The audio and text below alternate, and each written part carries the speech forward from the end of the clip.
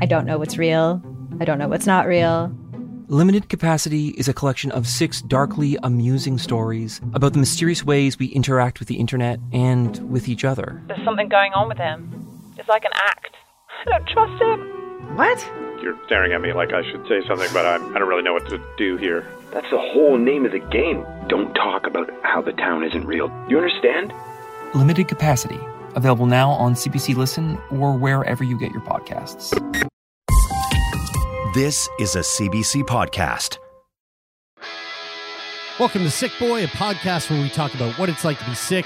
This week's guest is Daniel. He has multifocal epilepsy. Let's talk about it.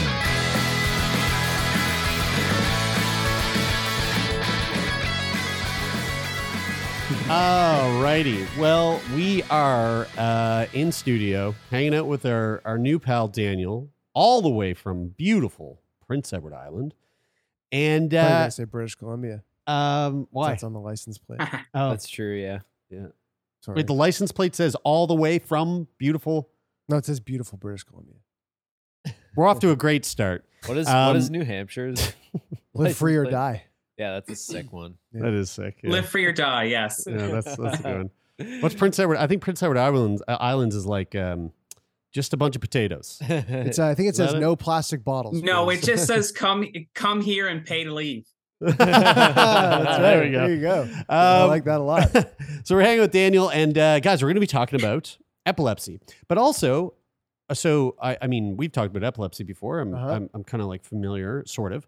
But there's a word here that I'm not so familiar with that I'm sure we're getting into. It's multifocal epilepsy.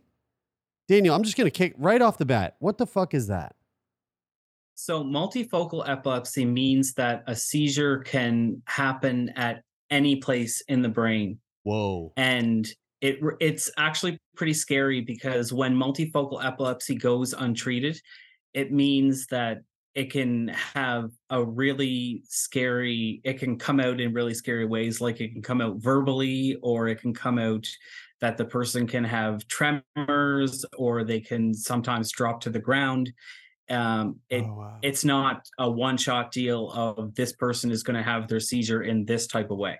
Right. So somebody who has somebody who does not have multifocal seizure epilepsy, they might have like a more predictable experience of what their seizure might be. So like a doctor would be, or you might be able to treat it more easily, or that person might be able to go, I know that I might avoid certain types of things because doing that thing and getting a seizure is a big no-no. Well, yeah, but with this, it's all over the place. It sounds kind of it sounds really dangerous, but it also sounds kind of exciting. Yeah, right. Totally. What's going to happen next? You're rolling the dice. You never know. How do you feel about what Brian just said, Daniel? Is it exciting?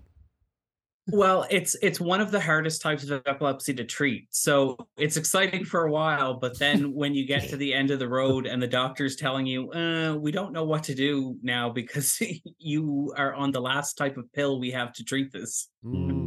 Yeah. So I guess like this is something we've never really covered on the show, I guess, but there's many different types of seizures, right? I've actually seen a few different types of seizures in my lifetime. I think the one that most people like think of when they think of seizures is the like tonic-clonic seizure. So someone falling and like writhing, and it's like, quick, stick something in their mouth, which you're not supposed to do, I guess. M&M Minis container. I gotta say, I feel like that whatever that PSA commercial was when we were kids. It really fucked. I feel like probably fucked some people. I feel up. like it really fucked up my ability to understand what I'm supposed to do and what I'm not supposed to do. Yeah, I didn't learn anything from that. Actually, it definitely made it more confusing. Because I feel like what they did, I can't remember, but I feel like what they did is they did what you're not supposed to do, and then they were like, "Don't ever do that." But then a lot of people were just like, "I guess that's what I do." Yeah, because the point is like the thing that they say is like they're like, quick, put this in his mouth. And it's like, they emphasize that point, but then they're like, this is what you're not supposed to do. Like, no, don't do that. But like the thing that's memorable is putting in the thing in his mouth. Right. Which I'm not even sure now saying that back If that's how it happened. If that's the right thing or wrong thing. I have no idea. I think in general, don't put anything in anyone's mouth ever, unless they are consenting and want it in their mouth. Never. And they're fully awake and it's some sort of sexual thing. That's fine. But with a seizure, definitely don't. Just don't. But I would like to just kind of go through just to give, I guess, the three of us awareness before we get into this seizure talk. What the different sort of symptoms during a seizure can look like, because again, this isn't really something we've talked about, and I feel like it's one of those things that not a lot of people are super aware of. So you have from what I'm gathering here from epilepsy.com, which I'm guessing is probably the most legit source of epilepsy you can get. I mean, they got the name. Unless some weirdo just bought the domain name and just went to town on a bunch of disinformation. But you've got generalized onset seizures, right? So with that comes motor symptoms. So like I said earlier, motor symptoms may include like jerking, rhythmic sort of jerking movements. Like when Taylor dances. That's what a clonic it means. Hey. Muscles becoming weak or limp, which is atonic.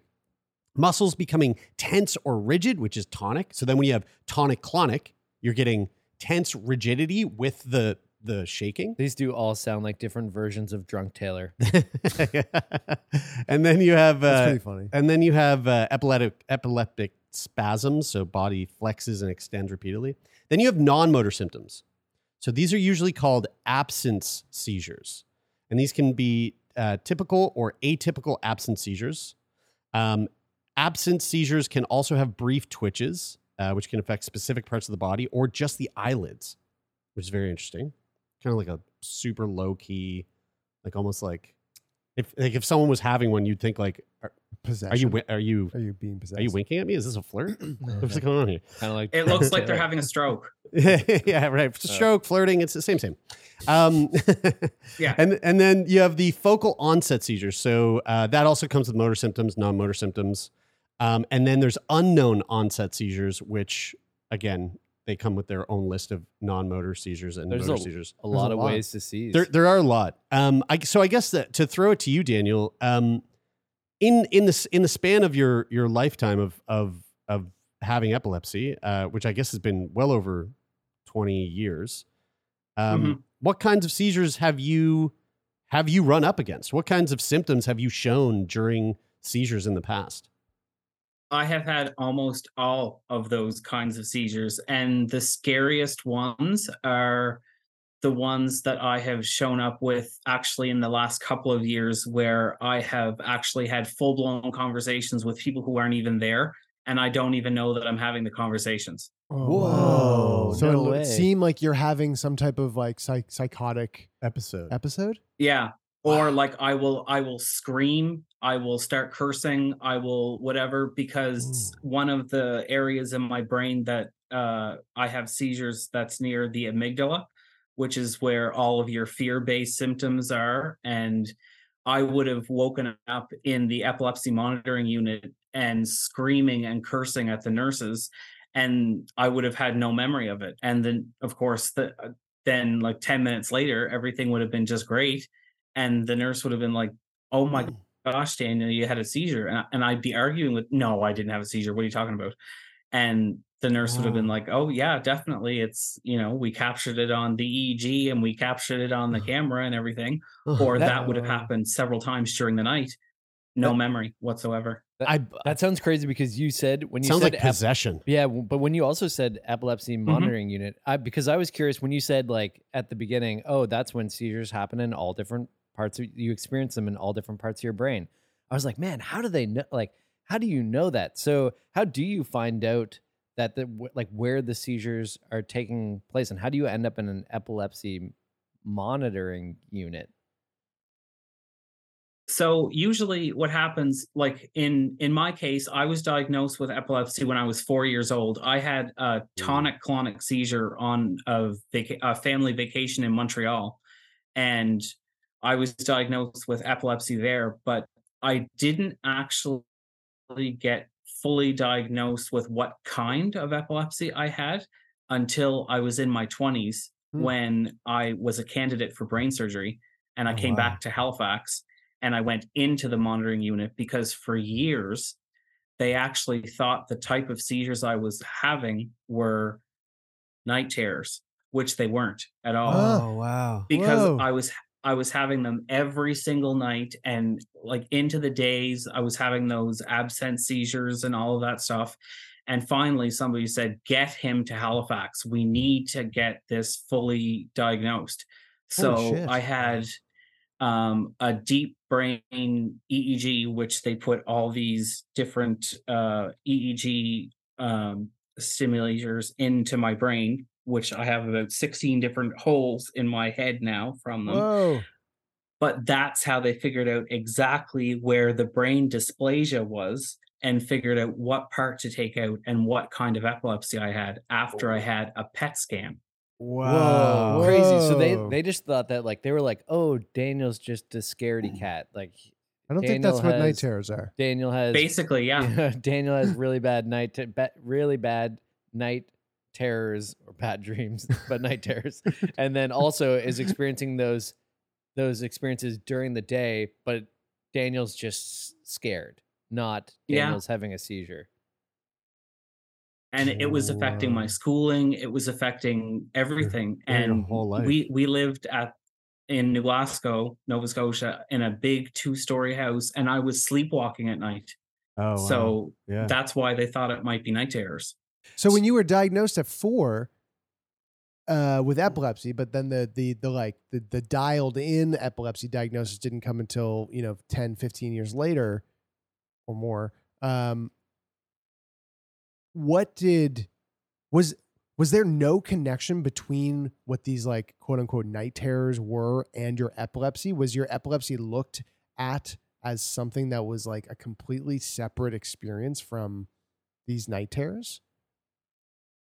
So the night terrors really started after I hit puberty. So what they figured was that the epilepsy changed into night terrors and then morphed into something again. So when I was 4, what they did was they just threw every single epilepsy drug they could at me for as long as they could.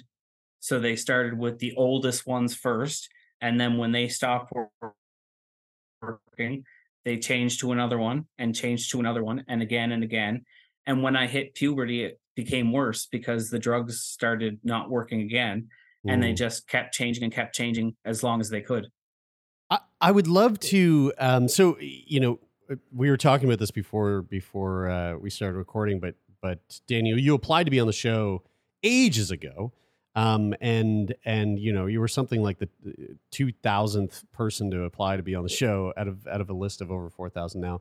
We're slowly chipping away at this thing, but you had submitted a really detailed application, and in particular, you were kind of listing all of the experiences that you had since you were diagnosed after that accident that happened in Montreal.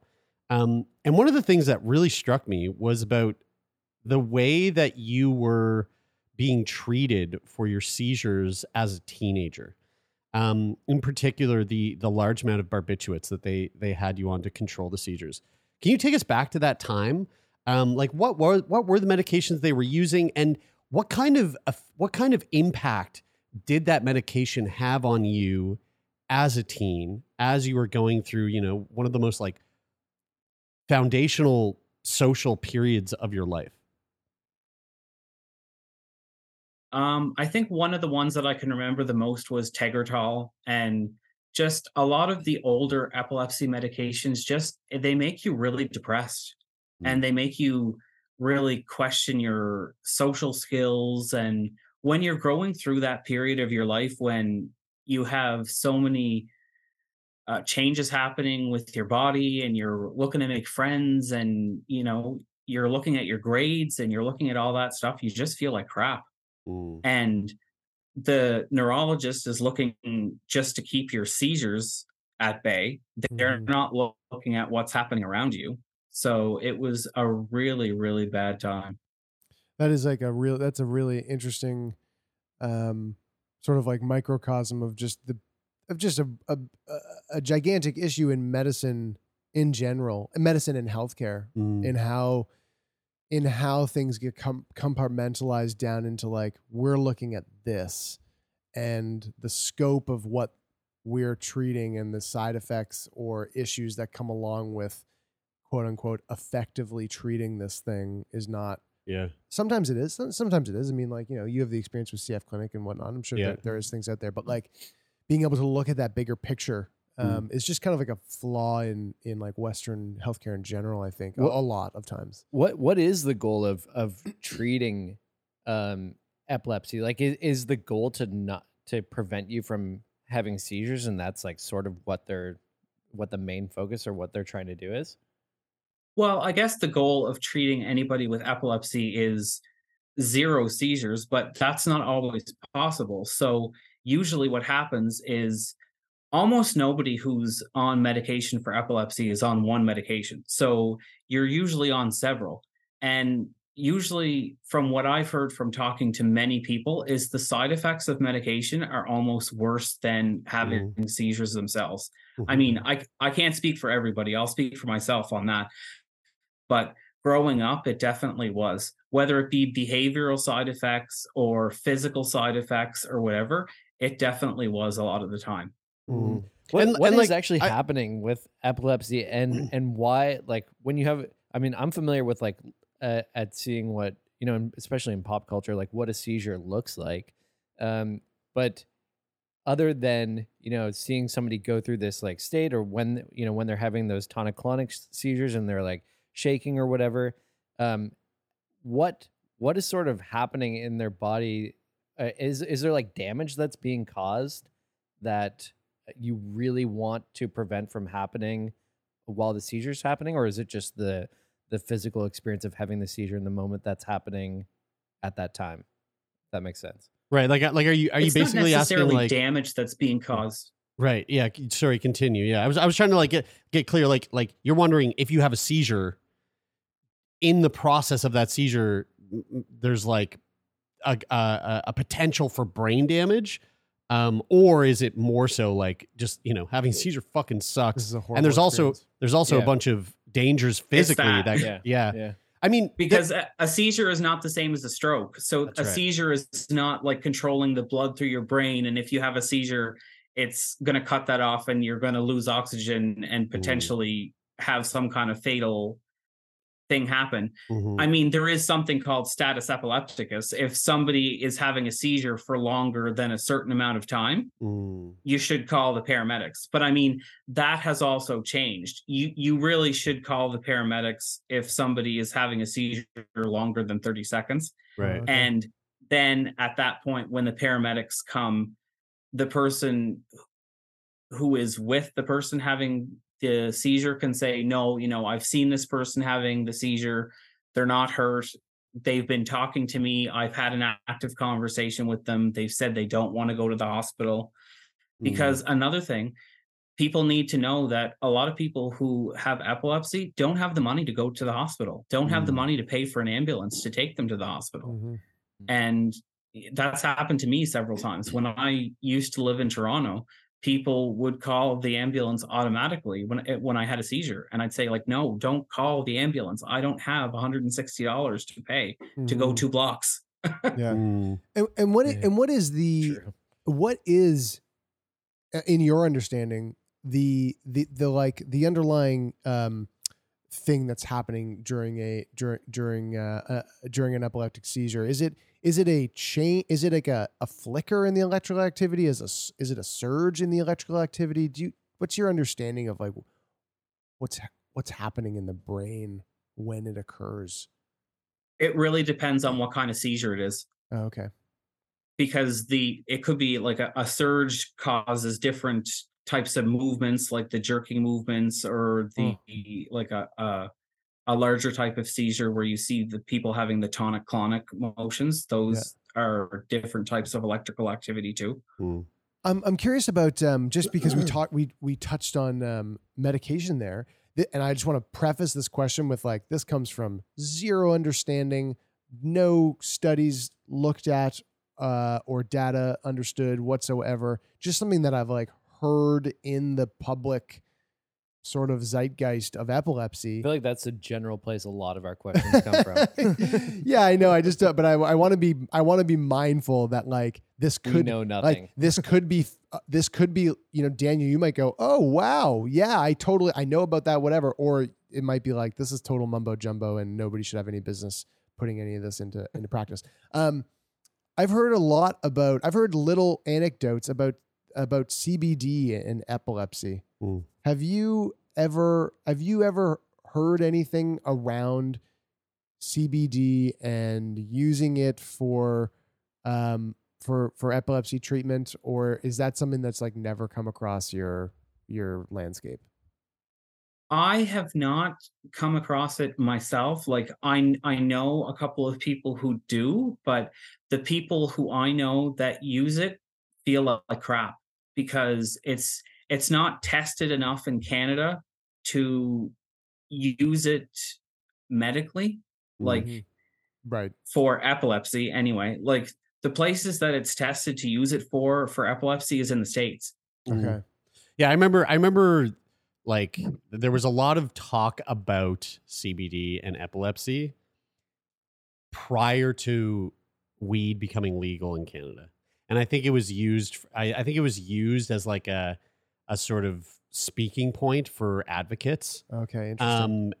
And I don't, again, like I can't speak to the efficacy of it, but I feel like it was more so generated that kind of talk because they were like, come on, let's get this shit rolling because it saved this 5-year-old girl's life or what have you. I want to come back to your personal experience, especially as a youth, Daniel. But just to come before I do, that point about your question, Brian, about like why is it that we want to treat epilepsy? Sounds like the treatment sucks. And, and what's happening sucks, but like only in a short period of time or in a window. Yeah. So the one part that I feel like people might not really think about very often, and this will lead me into my question about your experience as a youth, but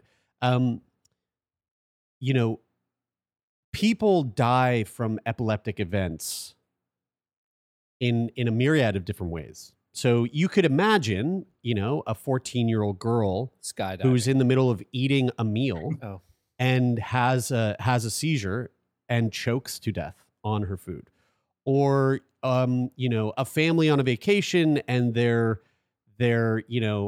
out boating and a kid's tubing and doesn't have a life jacket on and they have a seizure out in the water and they drown. Like it's like these are the types of things where it's like you are having seizures in moments that put your body and your life at risk. We are constantly doing things about our day where if all of a sudden we lost physical control of our body and we started to violently writhe, we could die and it could be very bad. So, a great example of this would be driving a car, which I'm assuming, I don't know, but I'm assuming, Daniel, that's not something that you were able to do when you were 16, to go out and get your driver's license. Is that the case?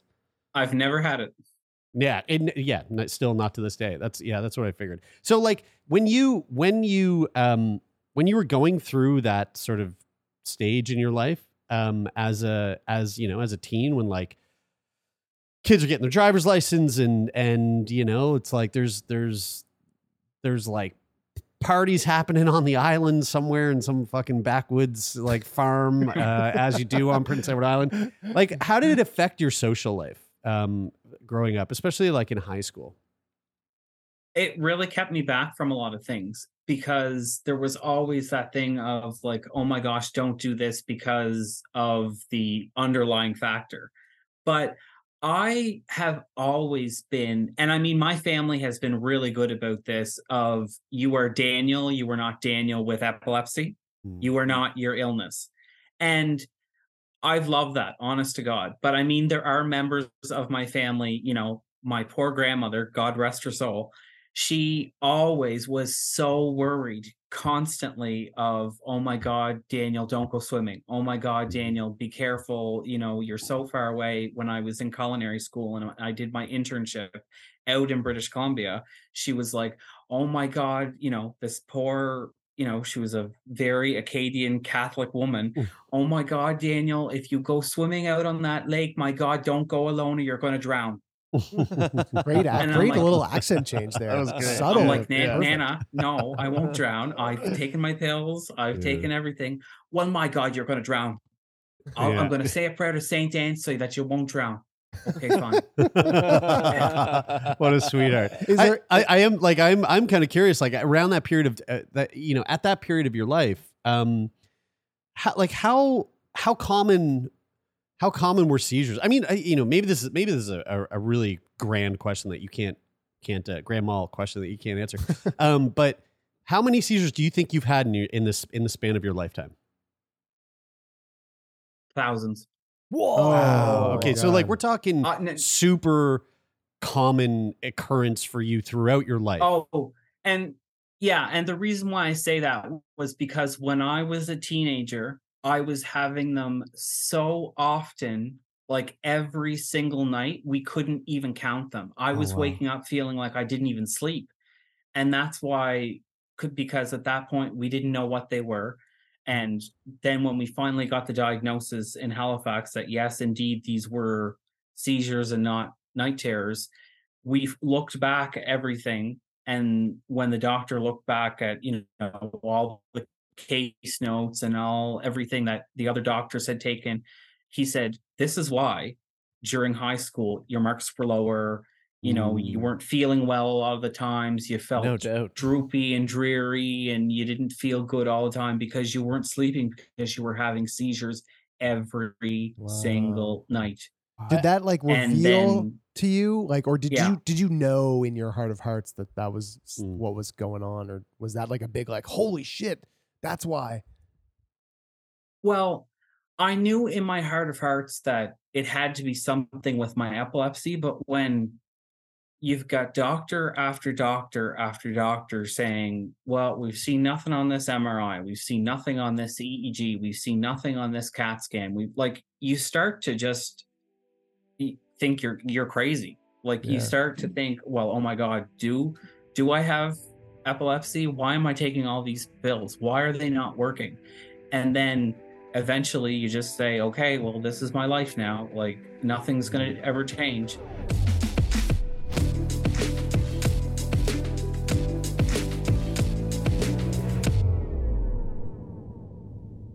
Hi, I'm Jessie Cruikshank. Jessie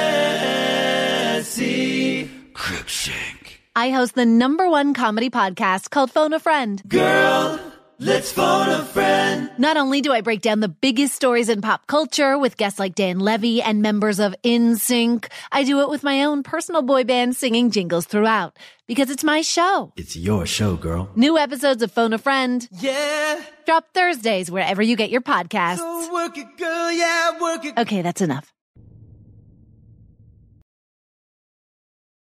And did you find out that when they actually gave you that proper diagnosis, was it a light bulb moment for the doctors to go, this is why the drugs we were giving you weren't working, because these drugs don't treat the epilepsy that you've got?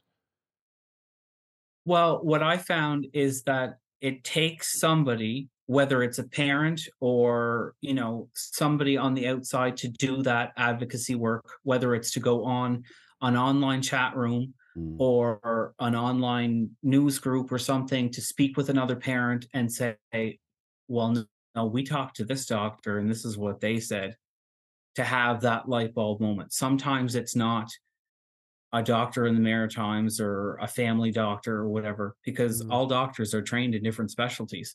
So it might be, for me, in my particular case, it was my neurologist in Toronto that said, if you ever want to work in culinary again, you have to get brain surgery, because this is what's holding you back. Wow. And the specialty place that you need to go is Halifax, because we can't do it here. Yeah. That was what set me on my path to figuring out what this was. But if I was never in Toronto, if I didn't leave the Maritimes, I would never have found that out.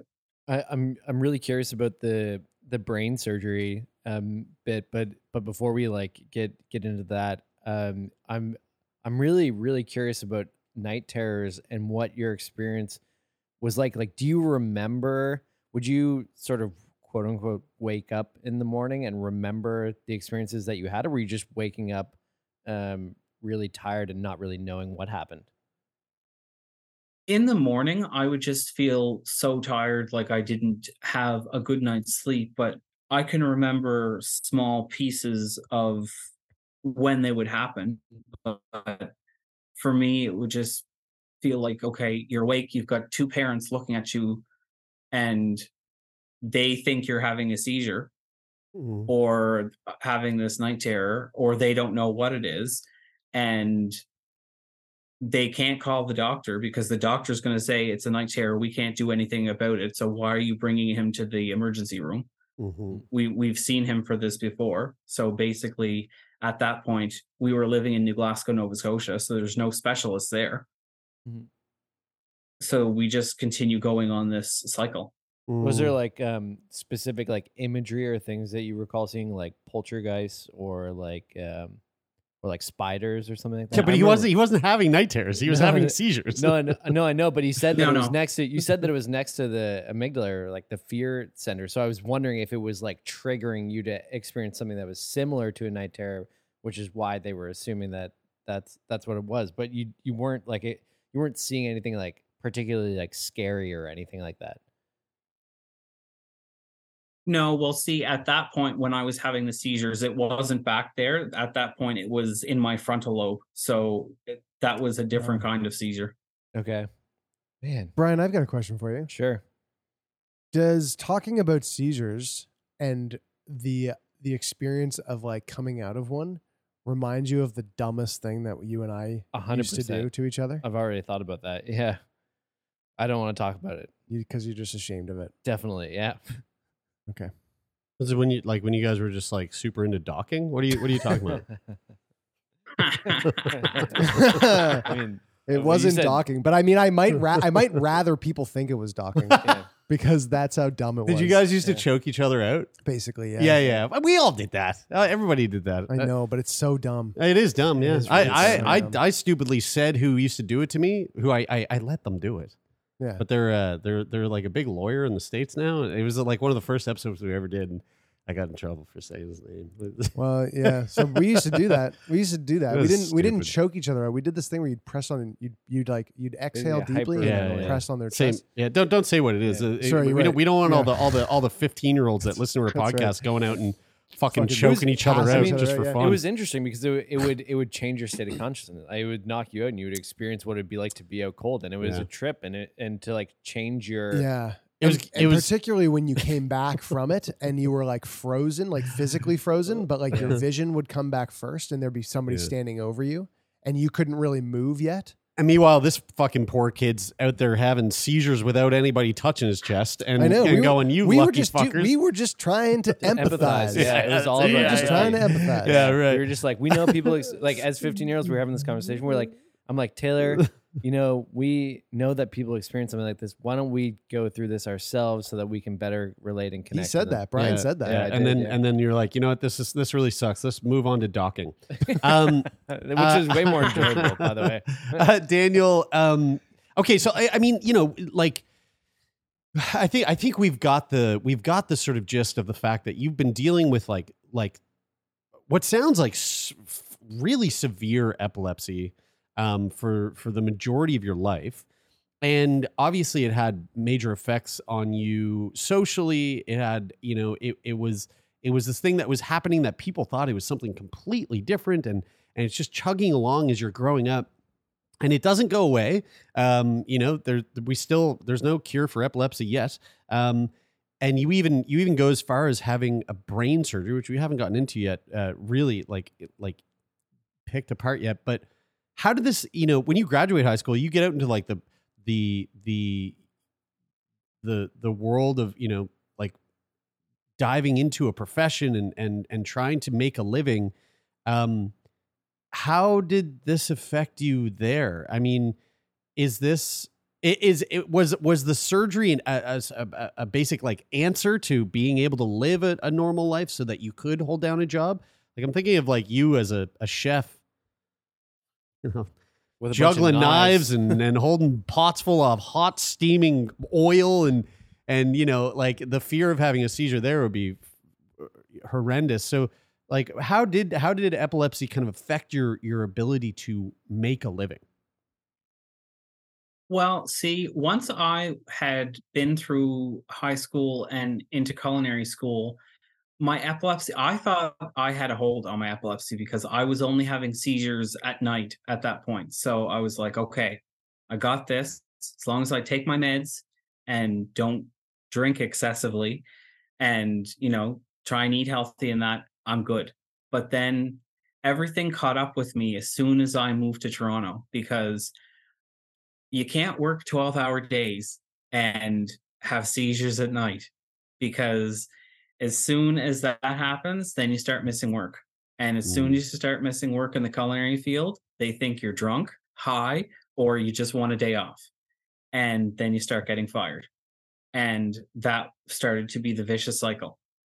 And that happened probably 10 or 15 times up there. And that got me into a lot of financial difficulty very quickly.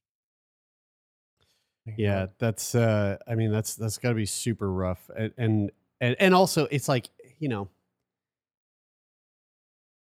like I'm trying to put myself in your shoes, but and I've had those like low points with cystic fibrosis, but it's those low points are really like drawn out. So it's like, oh, okay, I got hospitalized this year for 2 weeks straight, but then I don't have that experience again for like 2 years, So it's like I can maintain some sort of consistency throughout my whatever it is that I'm trying to work on or become proficient at, but to constantly have this sort of setback, I can only imagine that that's extremely disheartening, and like let alone what it's doing to your mental health, like how it's affecting you on. Well, on your, I was just going to day-to-day. get there because I sank into such a depression while I was up there. And I mean, this is before, Uber Eats and all that stuff was so proficient in the world. It had just started up in Toronto. So I was ordering all my meals in. I was not leaving my apartment for anything. I was staying inside for months at a time, until somebody from the Maritimes got on the call with me and said, get your ass out of bed, go downtown, join a yoga class, something, because if you don't, you are going to die up there. And I will not see that happen. And I did. And thankfully got up, got another job, thankfully. But then it happened again and I lost that job. And then I went to see my doctor, and my doctor at that point said, we have no choice but to, if we can keep switching you meds, but it's going to keep happening this way. And you can either leave the culinary profession and go to school for something else, or you can get brain surgery. And at that point, the reason why I had put the brain surgery off was because I worked with my hands. And he said, you can trust us to do our job, or you can not do your job. Wow. And I just said, okay. I said, I'm willing to, put it out there and let's go. And he said, well, make a plan and we will contact the doctors in Halifax. We'll put in a referral and we'll get you there. Wow. And I packed up my stuff with $50 in my bank account, and with a lot of help from family, made my way back to the Maritimes. How long from that time until you ran out of the $50? One tank of gas. Yeah, like 2 hours later. Until you had surgery. Do you know what? Surprisingly, and this almost never happens, it was less than 6 months. Oh, that's pretty good. Okay, now you have the surgery, which brain surgery is rocket science. So you have brain surgery. What do they do? Are they going in there? Are we talking like the Dr. Penfield, I smell burnt toast, like you're awake and they're poking the brain and shit? Or are they putting you under, cutting you open and just like taking out a chunk of your brain? So the first surgery that I had the depth electrodes put in November of 2014.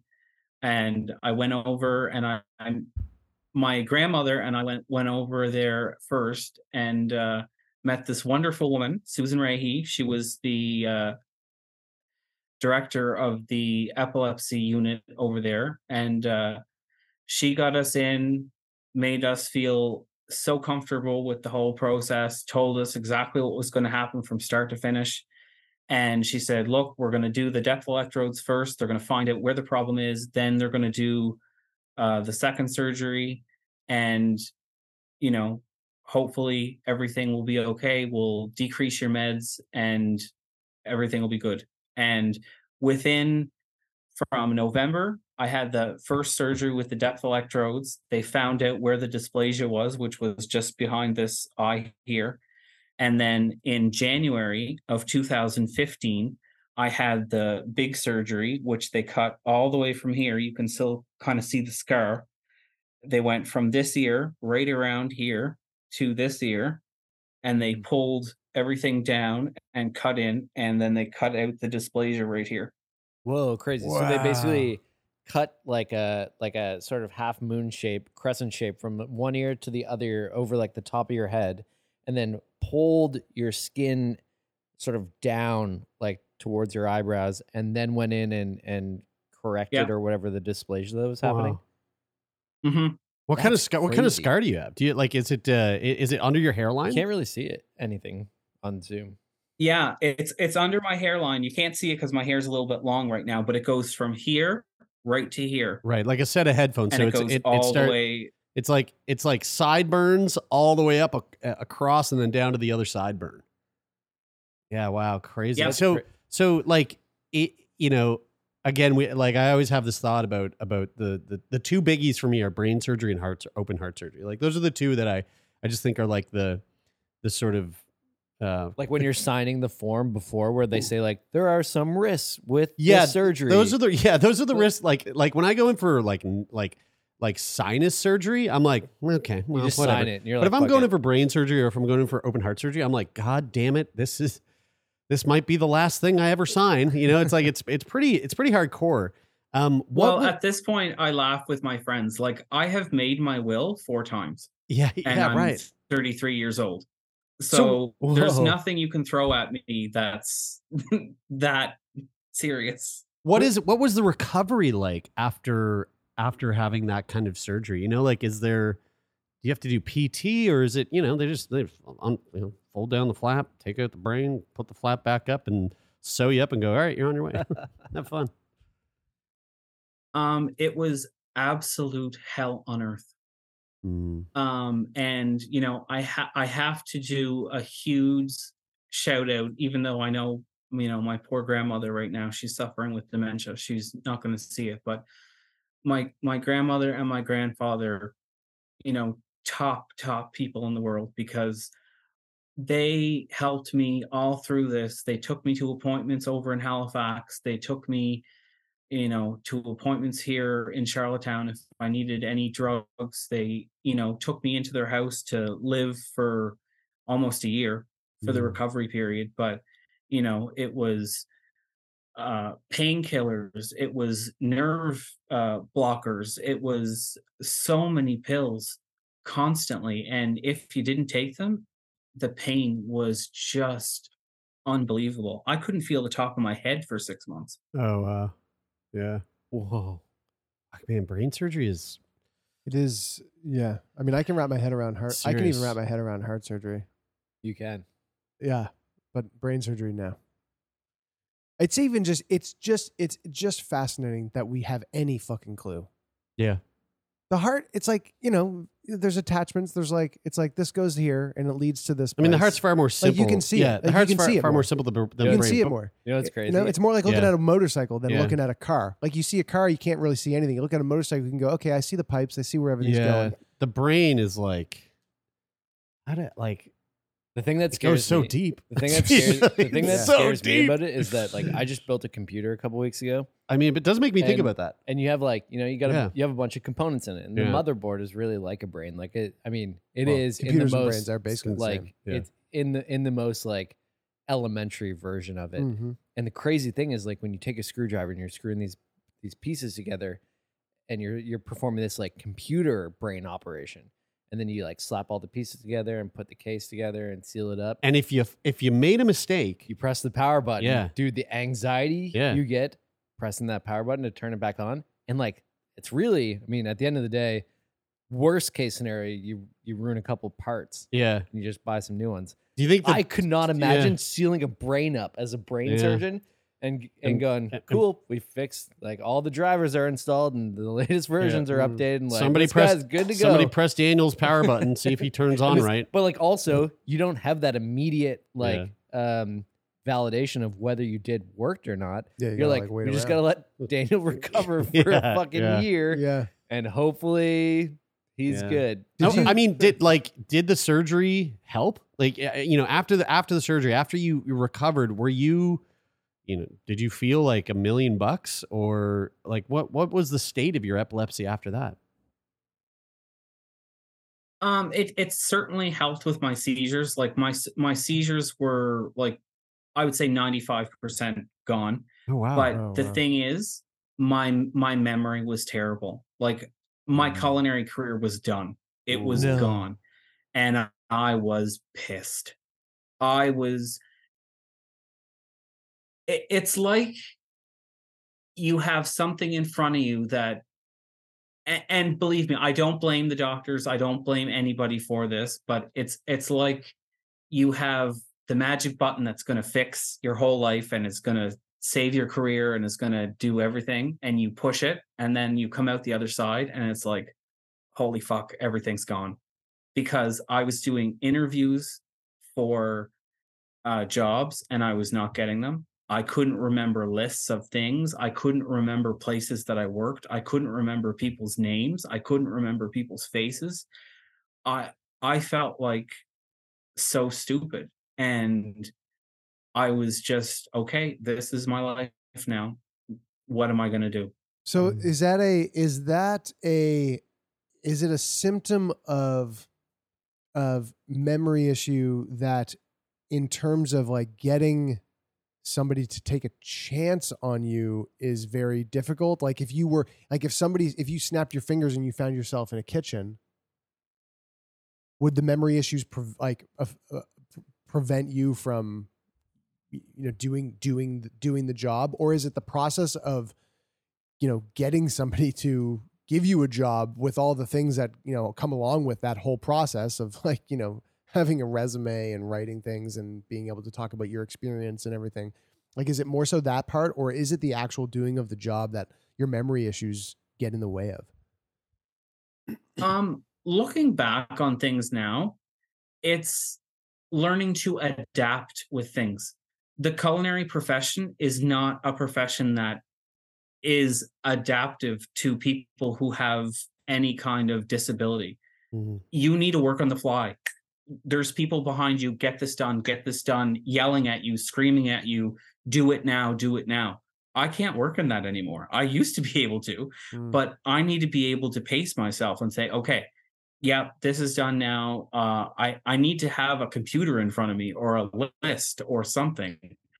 I will never, ever be able to remember a list of 10 items again. I lose things constantly. I leave glasses all over the place. If I leave my phone somewhere, I'm done. My phone is an extension of me. I have lists in my phone, shopping list, things of what I'm going to do each day, my calendar, my whatever. That's not a culinary career. That is an office job, which is what I do now. What did it look like after the surgery and you noticed the memory issues? Was that a conversation that you had with doctors? Were they able to give you any explanation of, like, yeah, like we may have, done this and that caused that? Or was it just kind of like, shrug your shoulders, that's just what happens with brain surgery? Yeah. No, they were very helpful. They basically said, it's different with everybody. Everybody kind of reacts to the surgery different ways. Give it a little while. Sometimes, it comes back gradually. Sometimes it comes back quickly. And it's definitely come back a lot better than it was, at the first 3 months after the surgery. I mean, there were certain letters of the alphabet I couldn't remember after the surgery. Wow. Yeah. Wow. I mean, wait, again, like, just, don't want to like keep repeating myself, but it just boggles my mind that we're able to even do a brain surgery the way that we do it, and you come out, not Mush. not just like just mush, like it's staggering. Where are you at now? I mean, you said you work an office job now. Like, are you like, what is Daniel's day to day now dealing with multifocal epilepsy? So right now in 2016, I actually, I was fired actually from a job over in Halifax. I was working a restaurant job, and they found out that I had epilepsy and they fired me. So I switched careers altogether, and I'm now paralegal. Mm. So wow. I knew that job though would be a job where I'd have a computer in front of me. I could have lists of things to do. I could have post-it notes all over my desk if I needed to. It wouldn't be as stressful of a job in a kitchen. I mean, it's horrendous that had to happen for me to make that switch, but it was also, I was holding on to a career. I mean, it was a dream career for me as a kid, but it wasn't a career that was serving me anymore. It was a career that was constantly getting in my way. Mm-hmm. Were you inspired to be a paralegal because of the super illegal nature of your firing? It was partially that, and it was something that I've had a bit of a legal inspiration ever since I was a kid, really, because I hate people who are bullies. I hate people who think that they can get one over on somebody else by doing bad things. And I have had the great pleasure in doing this career for almost 7 or 8 years now by helping people with that. And I love it. Yeah. That's well, awesome. I hope I hope that with that statement that you still are happy with the fact that you've came on this show, considering Taylor's a bully, but like Brian and I probably, 2v1, like it probably just comes all out in the water. At least we name and shame our bullies. That's right. Bullying is my passion, guys. Can you just let me have what I love to do? Okay, man. Okay. Yeah, stop bullying us. I wanted to ask Daniel. It sounds, one thing that's been really striking about this conversation to me is that other than the strikes that Taylor has taken against me by punching me multiple times, but another thing I find striking about this conversation is it sounds like, and I don't want to put words in your mouth, but it sounds like this is like the part of your journey in dealing with epilepsy has been really around like managing the treatment side of things and the challenges that have come up because of treatments. You mentioned, the challenges that you face with the different types of medications, and then, the challenges that you face coming out of surgery, and maybe your expectations or understandings of how the treatments would work, and then what actually happened in reality. And I'm curious, like, from your perspective, and like the story that you sort of tell yourself about your life, like what does your overall experience with the healthcare system and treatments of your epilepsy, what does that story look like to you?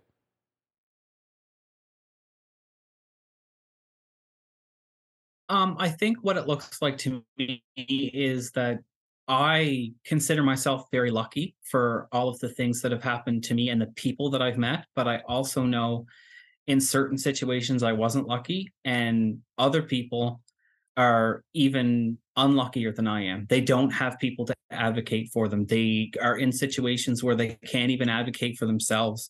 They go into emergency rooms where they can't even speak and can't advocate on their own, and have epilepsy and aren't believed when they are asking for drugs for treatment of epilepsy, which has happened to me. They go to government officials and ask for programs and are denied, different things like that. And the way that I try and use my story or my experiences is basically as a roadmap for other people to either learn from or take that and use it for themselves. Because up until a couple of years ago, I was extremely ashamed of all of the stuff that I've either had to access as programs or my whole story. And I didn't tell it to anybody except close friends and family. And I think it was a disservice that I didn't do that. Yeah. What would you say is the biggest thing that epilepsy has taken away from you? It's taken away my ability to act on my own for a lot of things. I require other people to take me places. I require other people to, you know, go into town to get groceries, to, you know, all of that stuff. It's taken away my ability to be my own person, especially in a small place. Not in Toronto. Toronto, you can hop on the subway, you can hop in a cab, you can hop anywhere. In the Maritimes, cabs are very expensive. Transit's very expensive. All of that stuff, hugely expensive for people who are paying thousands and thousands of dollars per month for medication. What would you say is the biggest thing that epilepsy has given you? It's given me a network of friends that I never had before. Like, the people who I volunteer with for the Epilepsy Association of the Maritimes, they all have the same experiences that I do, whether it be mothers whose sons have epilepsy or children who have epilepsy, or, you know, Carla McCausland is somebody who I met over here on PEI. We both volunteer with the Epilepsy Association. Her son has epilepsy, and the way that she found me was her son was on the internet in a chat room with myself and a couple other people who all had surgeries over in Halifax. And he said, "Oh my God, Mom, you should talk to this guy. He wants to be a volunteer with the Epilepsy Association too." And we talked for 6 months through the pandemic about medication for epilepsy, government programs for how to get cheaper medication, and all that stuff. And finally, we got the Epilepsy Association to start up programming over here. Oh, that's amazing. That's the grassroots stuff that happens when you just chat to people who have like-minded things. It's great.